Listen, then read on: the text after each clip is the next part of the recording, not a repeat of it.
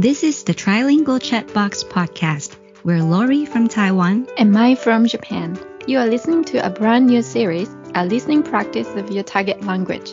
In this series, we talk about a chosen topic in Japanese or Taiwanese Mandarin, followed by an English version of the talk. Welcome to join us and test out your listening skills. Let's get started. Hi, this is Lori, your host of the Trilingual Chatbox from Taiwan. 如果你喜欢看电影或影集学中文，或者你想了解台湾人怎么在生活中交错使用台湾华语和台湾闽南语，甚至呢，你特别喜欢思考对于人类的创伤经验或对受过创伤的人的内在世界也非常好奇的话，欢迎你来听一听今天这部影集的介绍。我使用的语言程度在 HSK 汉语水平考试的第5到第6级左右，语速是正常的。那我们开始咯。今天介绍的台湾影集，中文片名是《他和他的他》，目前在亚洲的 Netflix 上面排名仍然是前10名，是由台湾演员徐伟宁和李成斌主演的。故事是从发生在养老院的一件命案开始，媒体不断报道这则新闻，但好像都和女主角林晨曦没有关系。她还是继续过着她自己的生活，在一家公司当一名非常优秀的猎人头顾问。不过渐渐的，随着剧情发展，我们发现她在工作时碰到了一些对于女性相当不公平的事情。仔细看女主角对这些事的反应，会感觉她好像有什么苦衷。这一切到了第2集，晨曦发生了车祸之后，就完全改变了。在第2集里，我们跟着晨曦一起醒过来，却来到了一个不太一样的世界。林晨曦这时候已经回到了老家，而在他记忆当中已经过世的父亲和弟弟2个人竟然都还活着，但是他身边的男友却不存在了，他工作的公司也不在原来的大楼里面。林晨曦就像是来到了一个平行时空当中，所以观众也只能跟着他一步一步的寻找事情的真相。他和他的他的片名用的都是女字旁的他，显然是一部女性导向的影集。这出戏用了9集的时间去探讨女性在职场上的不平等、性骚扰和性侵害等等这些议题，也试着呈现事件发生之后受害者的心灵状态。因为主题很沉重，影集的步调很慢，有些影评就觉得不需要拍成9集，太长了。不过我倒认为这是有必要的。这部片就像是观众跟着女主角用第一人称的方式，开始勇敢地面对当初不想要再一次想起的痛苦回忆，然后试着透过与人互动对话，更认识自己，才能慢慢地修补心中的破洞。虽然说影集是悬疑惊悚片，但更像一出心理剧。我一边看剧，会一边思考到底发生了什么事，就像跟着剧中的警察一起办案一样，会让我想要继续看下去。这一部影集会这么受欢迎，除了演员的表现出色之外，可能也因为台湾比较少戏剧像这样经由悬疑片的方式直接讨论非常敏感的话题。我和朋友在最后一集都忍不住哭了，我们都能感受到林晨曦的痛苦，也几乎能了解他为什么这么绝望。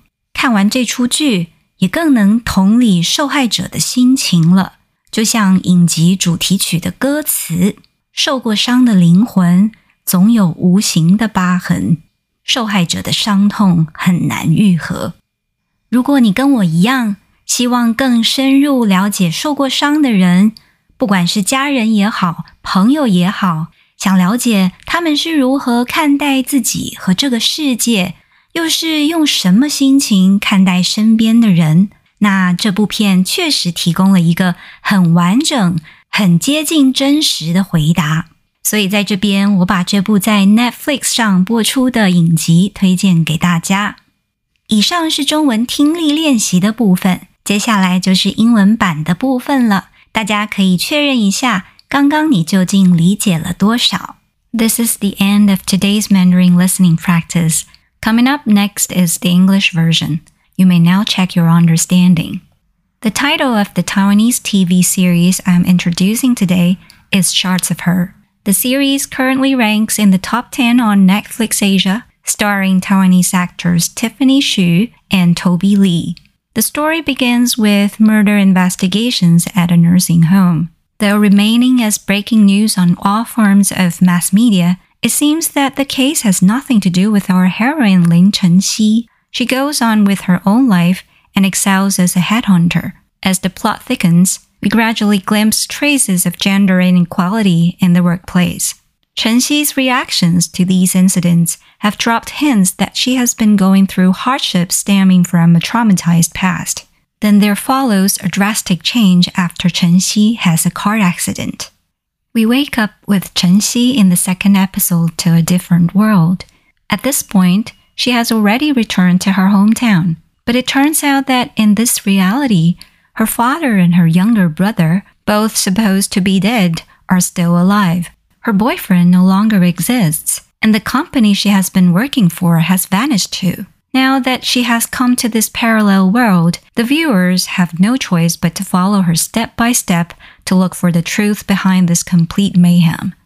The Chinese title of Shards of Her utilizes the Chinese character ta 3 times with the radical that refers to women, so apparently it is a female-oriented series. The drama spanned 9 episodes exploring issues such as gender discrimination against women in the workplace, sexual harassment, and sexual assault. It is also intended to represent the mental state of the victims after such incidents happen. It tackles intense issues at a slow pace. Some critics suggested achieving the same result with fewer episodes, but as far as I'm concerned, I agree that the deliberate use of slow pacing might be necessary. It is like we're facing the painful memories that are too hard to look back at from the first-person point of view with the protagonist. We try to slowly mend the hole in our hearts by interacting and conversing with people to learn about ourselves. The series is more of a psychological drama than a suspense thriller as it is. As watching it, I kept thinking about what was happening, and I felt like I was investigating the case just like the cop in the series and couldn't help clicking on one episode after another. The series possibly went viral for 2 reasons. Apart from the outstanding performance of most actors in it, there have been relatively fewer Taiwanese dramas that explicitly go over sensitive topics through a suspense genre like this one.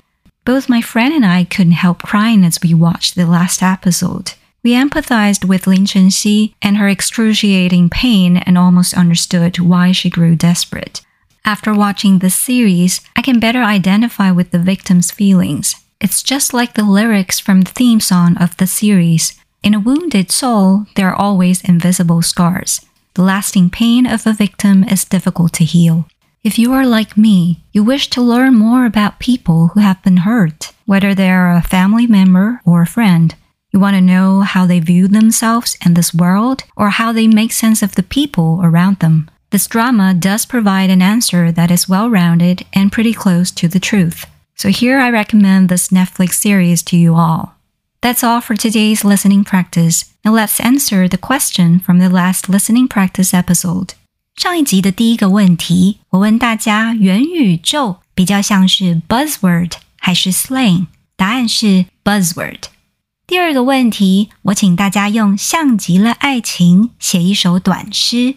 那今天我想要朗读一下一位听众分享给我的投稿。他的诗是这样的：我没有说我的名字，他没有说他的名字，但是我喜欢他，他喜欢我，像极了爱情。I tried translating it. I didn't say my name. He didn't say his name. But I liked him. He liked me. It was so much like love. 非常谢谢你跟我们分享你的作品。两个没有名字的人互相喜欢，好像在说爱情有时候是盲目的，在还不了解对方的情况下，我们就付出了自己的感情？还是呢，这是所谓的一见钟情，是这样子吗？好，这是我的看法啦，不知道这位听众是不是这个意思哦？这首诗非常有趣，非常谢谢你跟我们分享。那如果还有听众朋友也想分享你的作品，当然也欢迎寄给我们哦。Thank you so much for listening, and until next time, I hope you have a wonderful day. We hope you enjoyed today's episode. We are preparing something surprising for our next episode, so welcome to join us again. If you have any questions, suggestions, or you want us to discuss a certain topic, please visit our website or send us a direct message on Instagram. So we'll see you next time. Bye!